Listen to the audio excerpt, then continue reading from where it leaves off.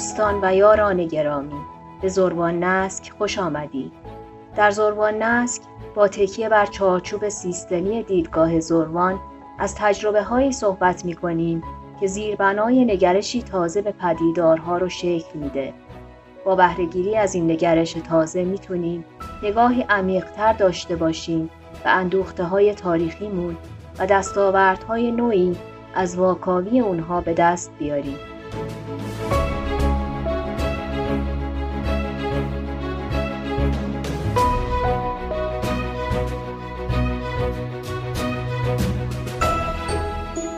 با 54مین برنامه زروان نسک در خدمت شما هستیم و در این برنامه از زبان دکتر شروین وکیلی، پایه‌گذار دیدگاه زروان، از تجربه‌های سفرشون به سرزمین هند خواهیم شنید.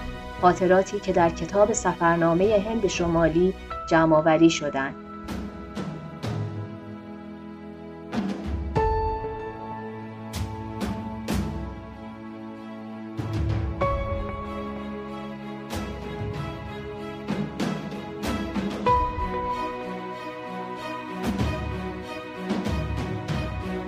آقای دکتر، لطفاً برای ما بگید که سفر شما به هند مربوط به چند سال گذشته است و آیا پیش از این سفر مطالعاتی درباره تاریخ هند و به خصوص تاریخ استعمار هند داشتید؟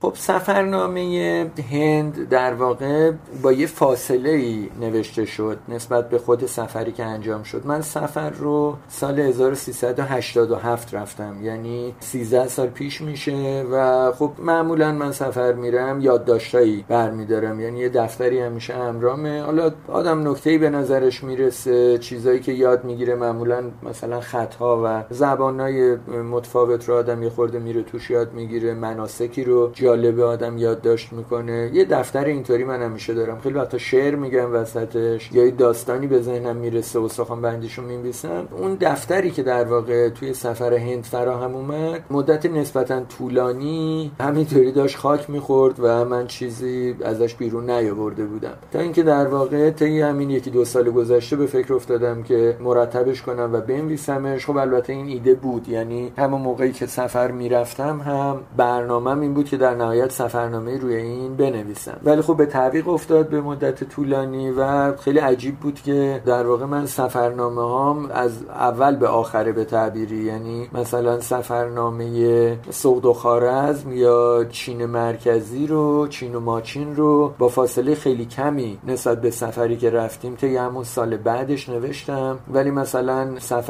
سفرنامه هند شمالی حدود دیگه مثلا میشه گفت 12 سال طول کشید تا نوشته بشه. خب هند همیشه برای من جالب بوده، از یه زاویه‌ای به عنوان کسی که به اسطوره شناسی و متون کهن علاقه داره، بالاخره متون هندی هم اون شاخه بوداییش برای من خیلی جذاب بوده و هم شاخه هندو، و در این مورد یه مقدار خونده بودم قبلا. تاریخ هم که خب طبعا تاریخ هند یه جورایی بخشی از تاریخ ایرانه، یعنی بدون اینکه شما تاریخ ایرانو بدونید تاریخ هندو نمیفهمید و با فهمیدن تاریخ هند بخش مهمی از تاریخ ایران روشن میشه. بنابراین تاریخ هند رو هم از قدیم و ندیم میخوندم و به ویژه در مورد استعمار، چون در واقع خط حمله استعمار انگلیس به سمت ایران هند بوده و پارسی زدایی، حمله به خط فارسی، حمله به فرهنگ ایرانی، اینا همه تو هند شروع شده. اون جنبه‌ای که آنگلو ساکسون ها پشتش بودن این تو هند تحقق پیدا کرد. هند از این نظر یه مقداری شبیه مثلا بگم قرقیزستانه، چون روس ها هم اول به قرقیزستان حمله کردن و خب قرقیزستان رو نابود کردن، یعنی قرقیز ها الان تقریبا هیچی از فرهنگ قدیمشون باقی نمونده. یه چیز قبیله عشیره خیلی ابتدایی ساختگی طی یه قرن گذشته برای اینا درست کردن و خیلی حیفه اون مردمی که چنین نیرومند و قوی در مقابل روس ها مقاومت کردن و خب نابود شدن دیگه، یعنی 60% جمعیتشون اصلا کشتار شدن قرقیز ها. در مورد هند هم یه جورایی همین اتفاق افتاد، منتها هند به خاطر عظمتش، به خاطر بزرگی شبه قاره بود و البته مقاومت پشتون ها، مقاومت پنجابی ها، سیک ها، اینا همه اقوامی هستن که مرزبانان حوزه تمدن ایرانی بودن و جلوی ورود انگلیس ها رو از اون مسیر جنوب شرقی به ایران گرفتن. لطفاً مختصری از تاریخ استعمار هند برامون بگید. خب استعمار هند در واقع طولانی ترین استعمار تاریخه، یعنی دوران استعمار هند از بلافاصله بعد عصر غارتگری اروپایی‌ها شروع میشه. عملاً از قرن 17 شما دیگه میبینید اروپایی‌ها تو هندن و بخش‌هایی بندرگاه‌هایی رو اومدن و گرفتن. خب اول کار قدیمتر از این تاریخ پرتغالیا بودن، بعد هلندیا اومدن و یه مقطعی فرانسویان پاشون به اونجا باز شد. منتها در نهایت اونایی که برنده میدان بودن انگلیس‌ها بودن و خب استعمار هند یک داستانی است پر آب چشم.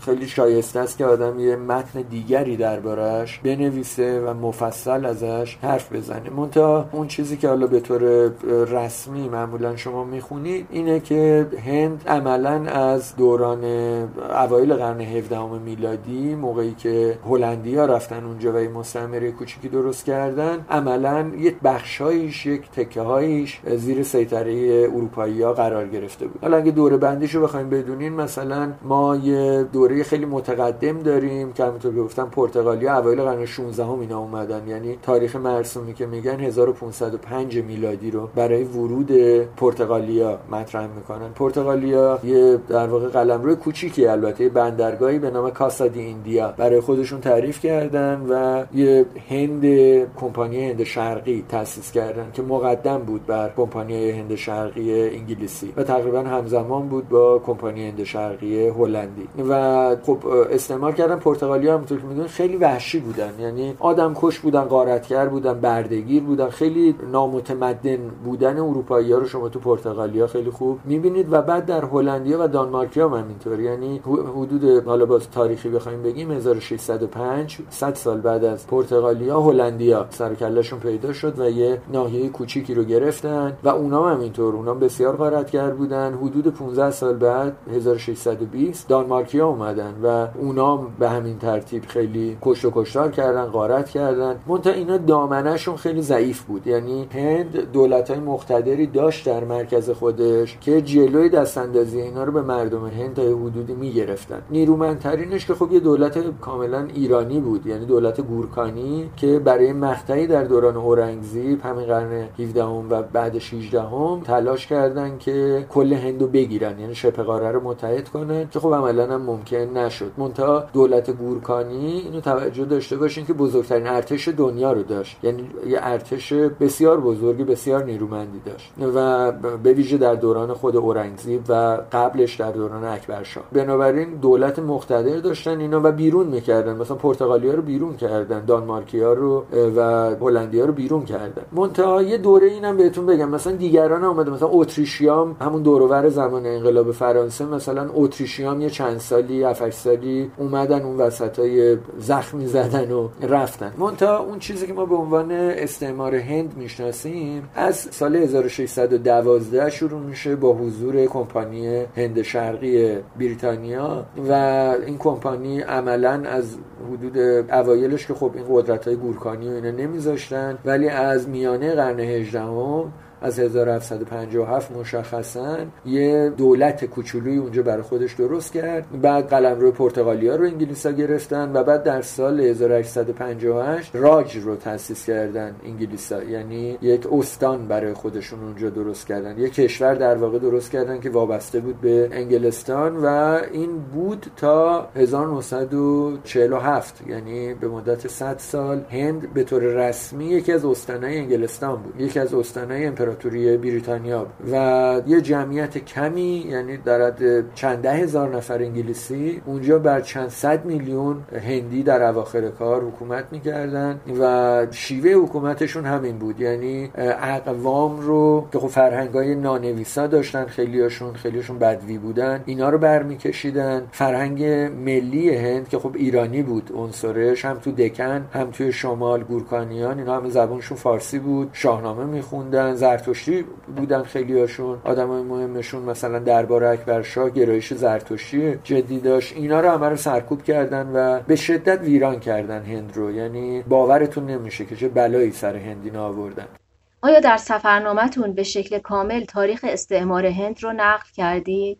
خب توی کتاب خیلی من به اینا نرسیدم بپردازم، منتها در اون حدی که خب تو سفرنامه میگنجه دیگه. یعنی من اومدم جاهایی که آدم میره و میبینه، به عنوان مثال شما موقعی که میرین سمت اوتار پرادش و میرین مثلا آگرا رو میبینین، بعد کنارش میبینین یه جایی به نام ردفورت یعنی دژ سرخ، همه بهش میگن ردفورت که خب این لالقلعه است دیگه. این اصلا جای خیلی مشهور تاریخیه و اسما رو عوض کردن، اسم همه انگلیسی شده، تاریخاشو خود مردم اونجا اصلا هیچی نمیدونن دربارش. یه افتضاحیه، یعنی وضعیت فرهنگی یه چیز شبیه ترکیه است، اینطوری بهتون بگم. یعنی اینا خطشون عوض کردن، خط هندی آوردن رو کار و زبونشون رو عوض کردن. یعنی کاری که توی ترکیه در واقع خیلی به تدریج انجام شد، توی هند خیلی ضربتی تر استعمار انجام داد و زبان فارسی رو در واقع منقرض کردن توی هند. الان دیگه هندی‌ها فارسی بلد نیستن، در حالی که شاعراشون همه فارسی شعر میگفتن. یعنی شما هیچ شاعر بزرگ هندی تا قبل استعمار انگلیس ندارید که فارسی شعر نگفته باشه، همه اینا الگوشون فارسی بوده. ولی خب استعمار این کار کرد دیگه.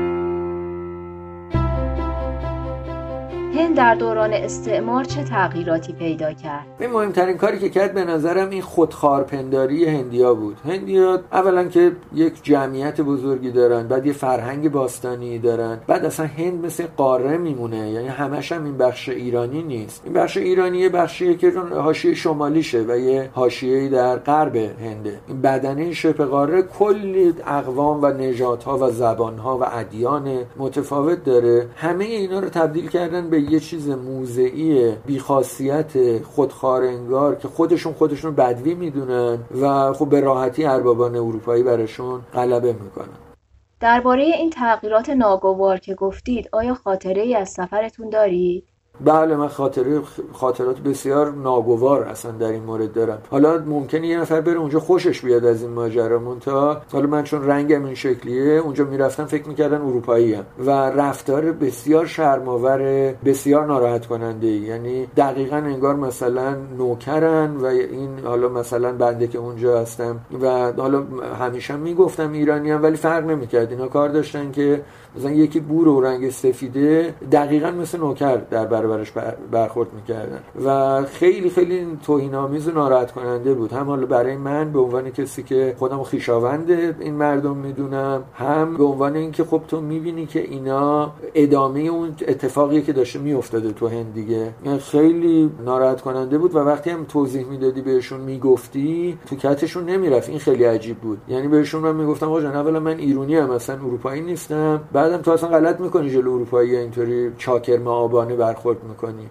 تو فرهنگت قدیمی تره، کهن‌تری تو اصلا و موثرتر بودی تو تاریخ کل جهان و باور نمی‌کردن و بعضیشون ناراحت می‌شدن. این خیلی جالبه. یعنی میگفتن نه مثلا اصلا اینطوری نبوده، ما رو انگلیس‌ها آدم کردن. اینو من از خیلیا شنیدم و خب اونایی که اینو میگفتن احتمالاً انگلیس‌ها آدمشون کرده بودن، یعنی احتمالاً قبلش اینا آدم نبودن این شکلی، ولی خب آدم داشته هند. میخوام اینو بگم که هند این جمعیت فقیر بی‌سواد کم بهداشت اینی که الان ما میبینیم نبوده. هند یه قلمرو بسیار نیرومند بسیار مهم بوده که رستم و خاندان اصلا سکاهای ایران شرقی آزمونشون بوده که میرفتن تو هند میجنگیدن. یعنی بومیان هند جنگاور و نیرومند بودن. اسکندر رو موقعی که حمله کرد به ایران آخرش جلوشو استان هند گرفت. استان هند البته استان هخامنشی بود ولی میشه همین شمال هند الان و خب اینا جای تأثیر داره دیگه.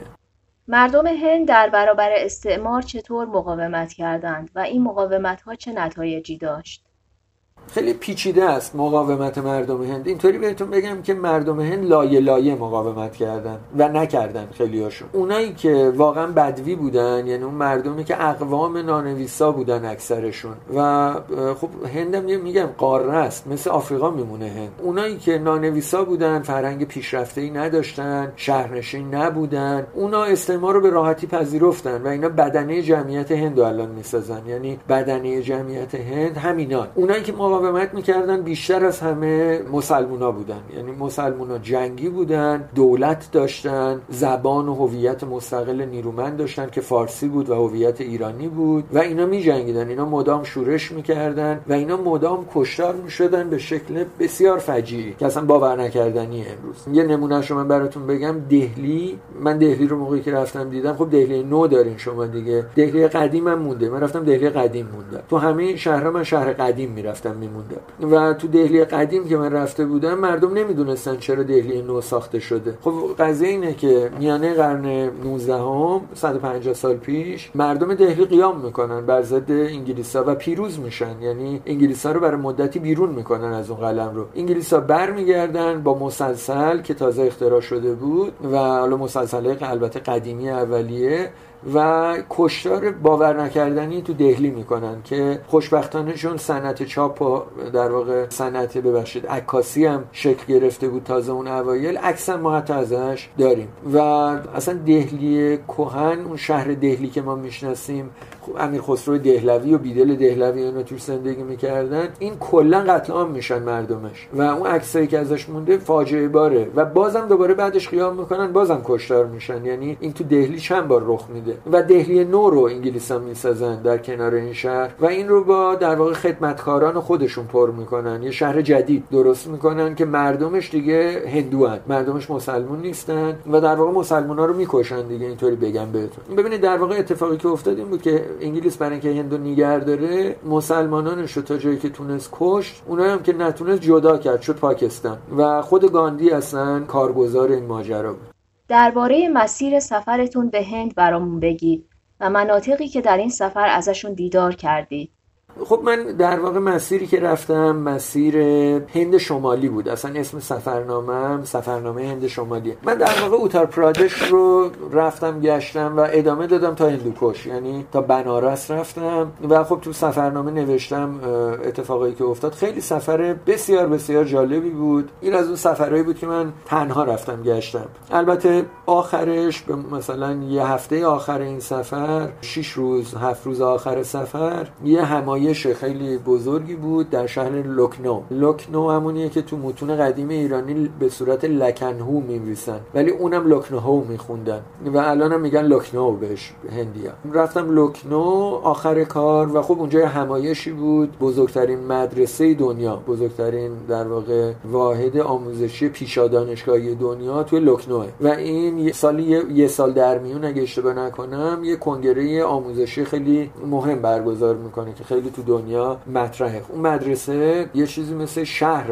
یعنی با مینیبوس مثلا توش این ور اون ور میرفتیم و اونجا این کنگره بود. منم به تازگی در واقع همون دوره بود که من تازه از علامه حلی در اومده بودم، یعنی سال 1380 من از علامه حلی خارج شدم، در واقع دعوام شد اصلا باشون و اومدم رفتم فرزانگان شروع کردم درس دادن. توی مدرسه تیسوشان درس میدادم اون موقع و یه سیستم آموزشی من ابداع کرده بودم، حالا در واقع با دوستان درست کرده بودیم، بهش میگفتیم آموزش پویا و اینو در مقابل آموزش ایستا، آموزش قدیمی حفظ کردنی مدل فرانسوی آمریکایی قرار میدادیم و اون رو به صورت این مقاله، حالا یه تعدادی از دوستان من جزء هیئت در واقع علمی این همایش بودن، دعوت کردن، میدونستن من دارم روی این موضوع کار میکنم، دعوت کردن و من مقاله‌ای دادم و در واقع اونجا ارائه مقاله داشتم تو اون همایش و اون کاری که کرده بودیم رو به صورت مقاله اونجا ارائه کردم. چند روز آخرش رو این برنامه رو داشتم. من مثلا یه 2 هفته قبلش رو هم گذاشتم هند رو رفتم گشتم، رو هم رفته مثلا 20 روز حدوداً طول کشید این سفر. تنها بودم این سفر رو و خیلی از این سفرهایی بود که دقیقاً من کیف میکنم، یعنی راه میافتی میری اصلا معلوم نیست کجا میخوابی، معلوم نیست الان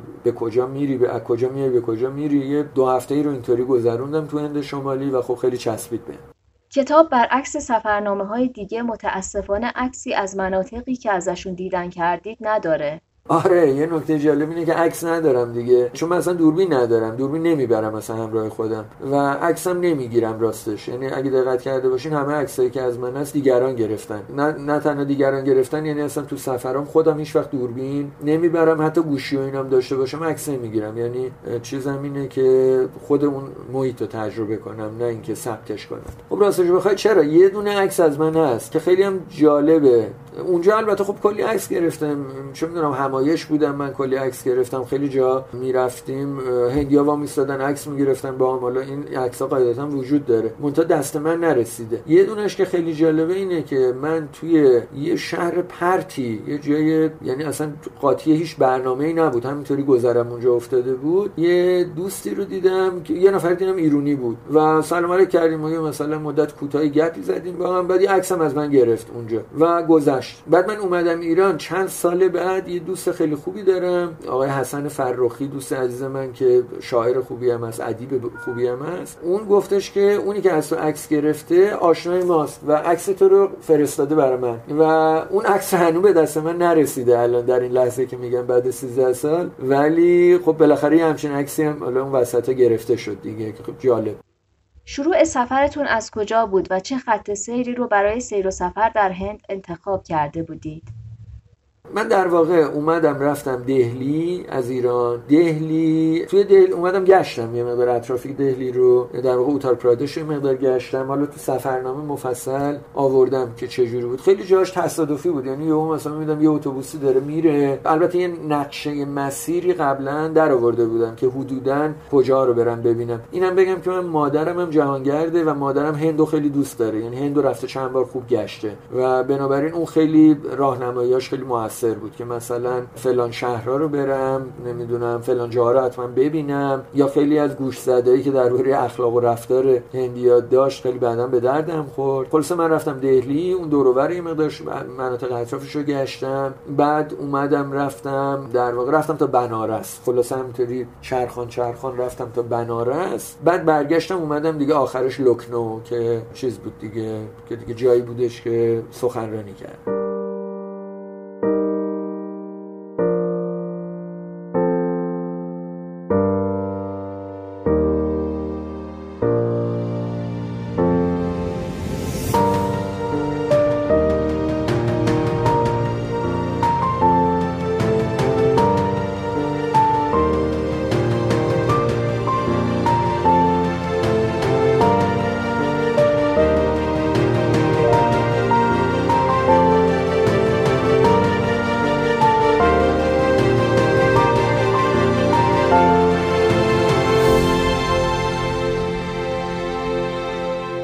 آشنایی با سرزمین هند براتون چه دستاوردهایی داشت و چه نگرشی نسبت به این سرزمین پیدا کردید؟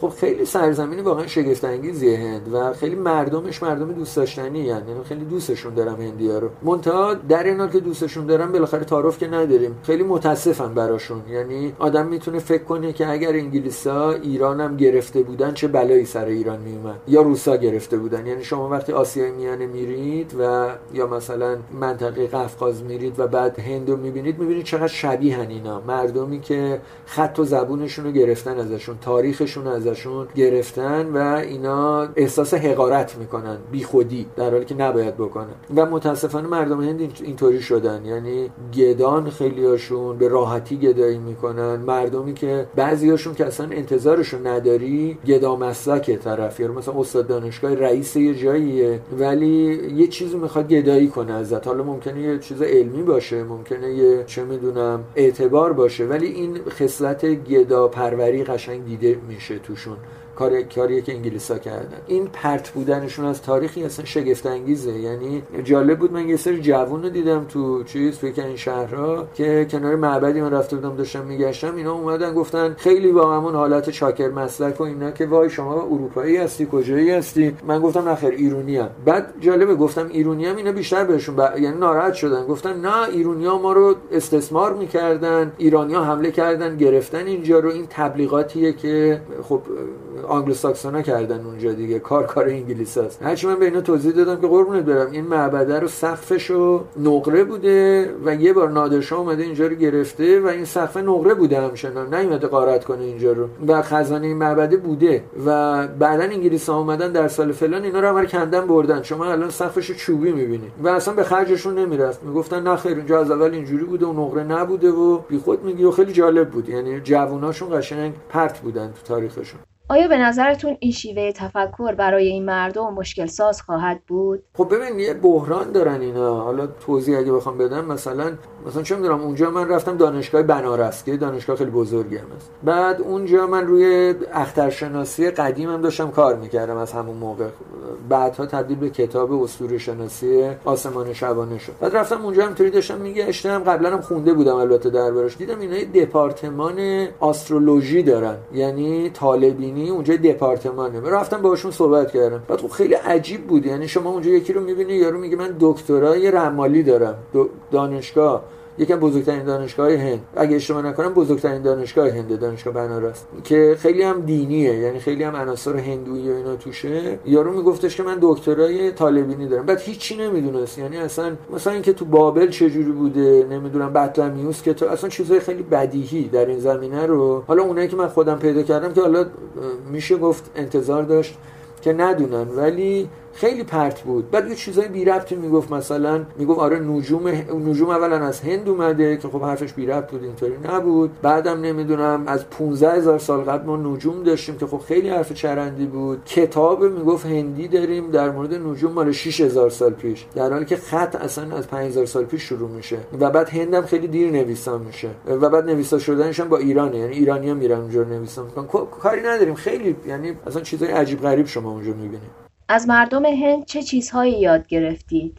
ببین راستشو بخوای من 2 لایه رو اونجا دیدم که خب خیلی یاد گرفتم ازشون. هیچ کدومشون هم اگه واقعیتشو بخوام بگم خیلی به دلم نشستن. یه لایه مردم عادی روستایی، یعنی مثلا چه می‌دونم من اصلا قاعده‌ام اینه که میرم تو دل مردم دیگه، تو ده‌ها نمیدونم، مثلا من یه مراسم مرده سوزان توی روستای خودم در واقع شرکت کردم، اجرا کردم. مثلا خیلی برام عجیب بود همچین موقعیتی. منتها مجسم کنید مراسم مرده سوزی هندوها، منم توش بودم که هیزم میچیدم و فلان اینا، قاطی اون خانواده متوفی که این کارو میکردن منم بودم. خیلی هم آدمای جالبی بودن، آدمای خوبی بودن. خب چیزی که اونجا تو میبینی مردم، میگم کف خیابون خود مردم واقعا دوست داشتنی هستن، ولی در این حال فقیرن، در این حال خب آلوده است محیط زندگیشون، مستعمره است هند، اینطوری بهتون بگم، بیچارن مردمش، بی سوادن. من اصلا باورم نمیشد این همه آدم تو روستا بری و بی سواد باشه، یعنی اصلا خط خود هندی رو هم نتونه بخونه، هیچی نتونه بخونه. خب اینا خیلی دردناکه دیگه، ناراحت کننده است. یه لایه اینا بودن. یه لایه دیگه بالاترین لایه ممکن، مثلا رئیس اون دانشگاه مدرسه‌ای که من رفتم اونجا سخنرانی کردم، این من پسرعموی گاندی بود، اسمش هم گاندی بود، قیافش هم این گاندی بود،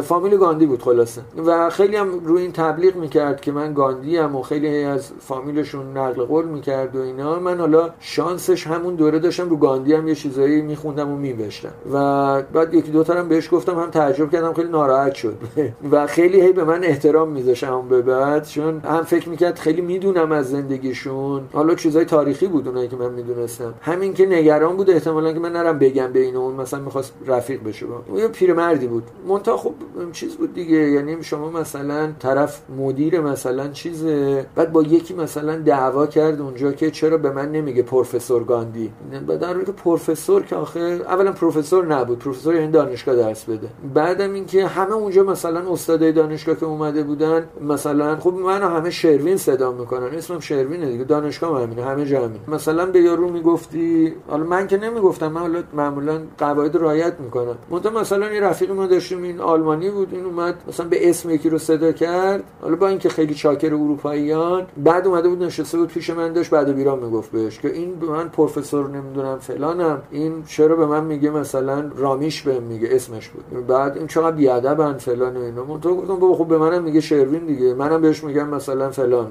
میگم روبرت بهش مثلا چیز دیگه، این هنجار عادیه، ناراحتی نداره. خیلی نمایشیه اون طبقه بالاشون، خیلی نمایشیه و متاسفانه خیلی پوکن، یعنی توش خیلی چیزی نیست و خیلی وابسته به جریان مدرنیتن. خب اینا ناراحت کننده است. آیا تجربه هاتون از سفر هند باعث میشه دلتون بخواد دوباره به اون مناطق سفر کنی؟ والا رک بگم بهتون، یکی از معدود جایی که من دیگه دوباره خیلی مایل نیستم برگردم همین هند شمالیه. با اینکه خیلی خاطرات خوبی دارم از اونجا، ولی دیگه مثلا به نظرم میاد دیگه بسه دیگه، دیدم اونجا رو. هند جنوبی رو البته باید برم مفصل بگردم، نگشتم، ولی خیلی همچین جزو سفرهای خیلی دلچسبم نبود، با اینکه خیلی بهم خوش گذشت و خیلی خاطرات خوبی دارم اونجا. عجیب ترین جایی که در سفرتون دیدید کجا بود؟ عجیب ترین جاش بنارس بود، اصلا بدون تردید. یکی از عجیب ترین جاهای دنیاست اصلا به نظرم. یعنی بنارس رو باید رفت دید حتما. و تجربه من تو بنارس خیلی خوب بود. یعنی تو شهر قدیمش رفتم، دقیقاً قاطی مردم شدم، همه جا سرک کشیدم و حالا بعضیاشو نوشتم، بعضیاشو نمیشد نوشت، ولی دیگه حالا چیز نبود، یعنی خاطرات مربوط به دیگران بود، خیلی مورد نداشت نوشتنش، ولی خب خیلی جالب بود. خیلی خیلی بنارس رو هر کی این صدا رو میشنوه من پیشنهاد میکنم بره ببینه. چه ذهنیتی درباره مردم و کشور هند داشتید که در این سفر تغییر کرد؟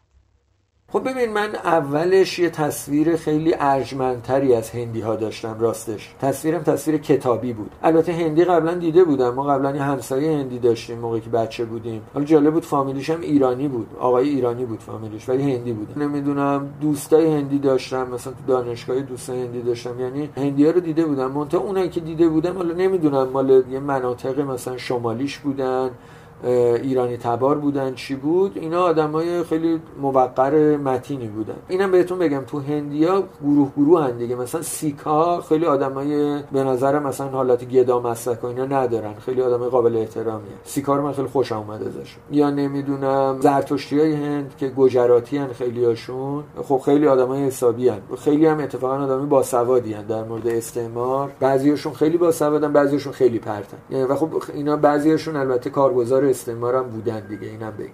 و خب چیز دیگه، گروهای مختلفن. من رفتم هند، راستش انگارم منفی شد دربارشون، یعنی انتظار بیشتری داشتم. مثلا هر کسی فکرشو بکنی ممکنه دزد باشه اونجا، هر کسی فکرشو بکنی گداست، تقریبا به لحاظ آماری همه هستن. هر کی فکرشو بکنی به لحاظ آماری یه سری عقاید چرند پرت در مورد دنیا و خودش و تاریخ و اینا داره و خب این به لحاظ آماری یعنی انگاری خوبی نیست. من یعنی اون انتظاری که داشتم برآورده نشد تو هند. این مهمترین تغییر. خب من خیلی از این دوستان و همچنانم دارم الان به طور مجازی، یعنی مثلا تو فیسبوک من بریم بعضی از دوستان همه استاد دانشگاهی که تو هند اونجا دیدیم.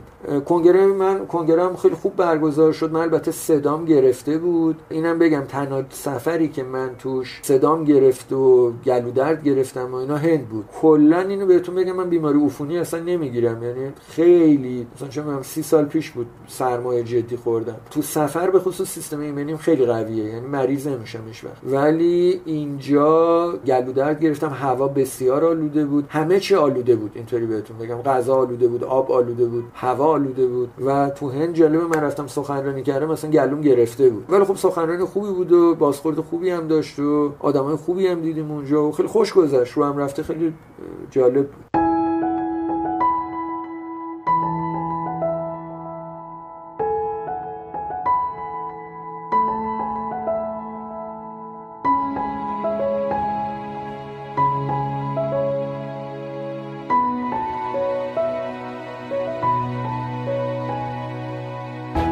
دوستان و یاران گرامی، به پایان 54مین برنامه زروان نسک رسیدیم.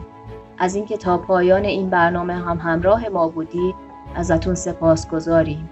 زروان نسک رو از کانال تلگرام این پادکست و برنامه‌های پخش پادکست دنبال کنید تا قرار بعد برقرار باشید.